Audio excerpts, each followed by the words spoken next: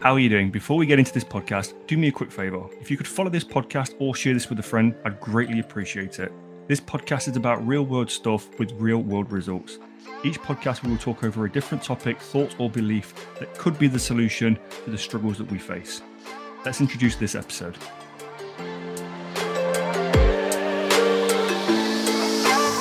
Welcome to the Impact Evolution podcast. My goal with this podcast is to support, motivate, and guide you through the twists and turns of life to produce more from your health and your future. I'm your host, Coach Andy James, and in this episode, we're going to be talking about 3 habits to focus on that are going to change your game. Okay, so the reason why this came about is because I've been doing a bit of digging recently with clients, and I'm looking at how they're going about moving from week to week and what it is that becomes the limiting restriction of how they go about producing their results. So these were the 3 of the most common things that I find that come up for people that really stop them from progressing moving forwards. One of them is it's a big one to focus on, and I'm going to leave that till last, but this is going to be quite a short podcast, so you don't have to disappear too quickly. The first 2 are pretty simple in how you go about being more proactive, let's say, towards managing these first 2 habits. So the first one, which I know for a fact, if I say this one, you can nod your head to this because this has been a habit of mine that's let me down in the past as well, is time management. Time management is one of the things that we always say, we don't have time, we can't find the time, I'll wait for the right time, time. And time again, I'm going to say time a lot in this one, we find ourselves in this little trap of creating a space for something and then giving it up for something else. And all of a sudden, we then don't have the time again, or we're not focusing hard enough, or the time that we do give to something, we don't value it as much. So mastering the time part of how you manipulate your schedule and what you get out of your day is one of the first habits that I would massively recommend anybody stripping back, making it, I always say, give it the KISS approach. Keep it stupid simple, KISS. Keep it stupid simple. Rebuild from ground up as to what it really looks like. So assess where you're spending your time. What's your time going on? Are you actually wasting or procrastinating with time more than what you physically need to? Like, we all like a little bit of downtime, don't get me wrong. But there's downtime, and then there's just being damn right lazy in my eyes. It's like you can just wind the clocks back and go horizontal for 3 days, and you can ask for the world, but what did you do with the 3 days? Or you can actually say, you know what, I'm going to have this evening to myself and lay horizontal, but I'm going to take a lot of proaction with the 2.5 days that I've got left around that and do something productive with that. Time in itself is, we've all got the same amount. So for me, I have a hard time understanding when somebody says I don't have time, what they're really saying is they don't value the time great enough for the time that they've been given. And it's spent in different areas in different ways on things that aren't really giving you back what the time that you've got could give you. You can do more with time. You can be very, very efficient with time. You can be very structured, disciplined. But the thing is with time is that you've still got the same amount as me, Jeff Bezos, one of the richest people, one of the most wealthiest people on the face of the planet. You every 24 hours is the same across the board for every person on the face of this planet. So you saying you don't have time just means that you haven't mastered your time in a way that's going to work with you. The first habit you need to focus on, the first thing you need to focus on there is master your time first. The second one is your sleep. Now, funnily enough, this is something that really comes up with my clients quite often. And when they're starting to see a struggle with plateau, or they're starting to find that they feel like the candle's being burnt at both ends, and they're asking for more sort of, I need a diet break, or I need a deload phase. And then a lot of the time, it's not actually the stresses and the strains that's doing it. It's actually the recovery part. And we're not paying attention to the bit that we're actually stripping hours away from. And I was a sucker for this. The whole of 2021, this was my biggest downfall. And this is why I know that this is going to be the second habit that's going to help you move forwards. It will completely change the game. You start paying attention to how you sleep, just not how much, but how you sleep. You will change everything about the life that you're living right now. Why? Because I'll give you a short, for instance.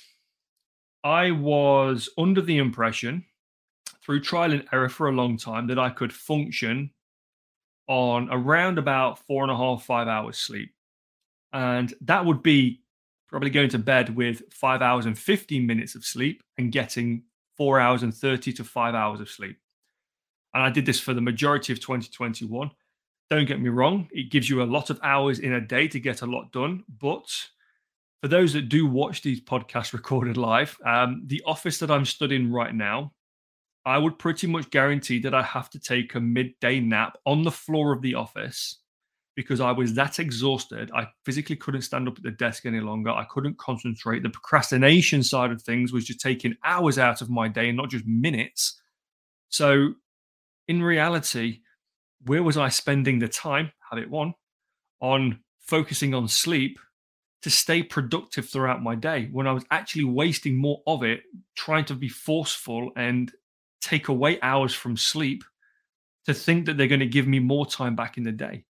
It actually helped. It decreased my fitness progress. It made weight loss a huge struggle.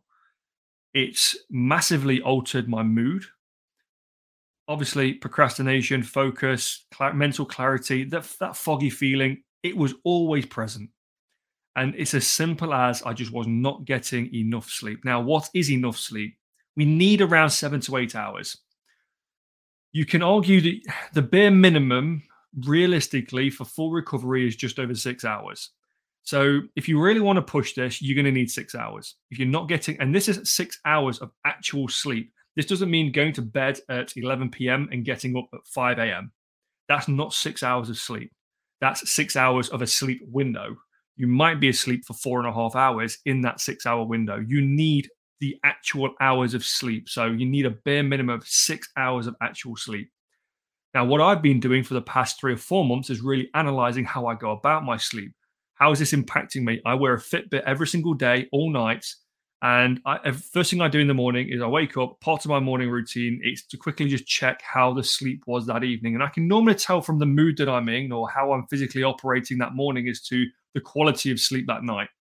And that's the biggest thing, is the quality of sleep is going to massively affect the outcome of what you want to produce.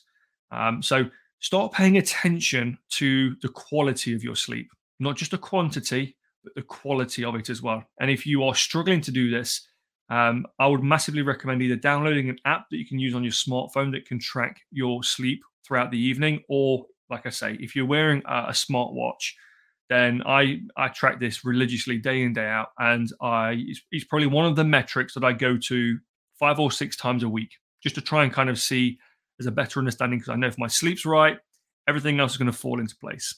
So sleep is the second habit that you need to begin to master to begin changing the game. And now the last one, this is the honesty part, self-awareness. Now, if I've lost you at this point, I can understand why, because self-awareness is a very honest place you have to go to. And when you go to this place, not a lot of people like going there because like the real person as to who we are kind of shows up. And sometimes we don't like to see that person. Sometimes that person's the kind of person that we're choking down a little bit. And it's like, I don't really want to visit you right now. Being self-aware is just as more so a statement of know your habits, know who you are, know your integrity, know how you show up, know how you care about things, know who you care about. It's all about your presence. How are you presently showing up in your life is more about your self-awareness. If you can start to focus on the areas that mean most, that you get the most from, the things that mean the most to you, and start becoming very honest with the questions that you ask yourself. Does this really make me happy? Does spending time with this person really make me happy? What do I get back from giving 6 hours a week to my fitness? All of these things all come down to self-awareness. And your self-awareness is one of the things that will have you either in progression long-term or in regression pretty much constantly. Because if you're avoiding who you really are, then there are some things deep down in there that we need to address that's going to help you move forwards. Because the things that are deep down that are being choked down that we don't want to face, they're the things that's holding us back. And the self-awareness part of you isn't allowing you. You're not allowing yourself. You're controlling your self-awareness to say, I don't want to visit that place. I don't want to visit that person. I'm keeping them to one side right now. I'm going to focus on the surface level stuff. I'm going to focus on the highlight reel stuff, the Instagram life. They're the things that I want to focus on because nobody asks questions then. Life looks good, smoke and mirrors. When in reality, when that door closes at the end of the day and you're sat there on that sofa, that's the person who you've got to be happy with.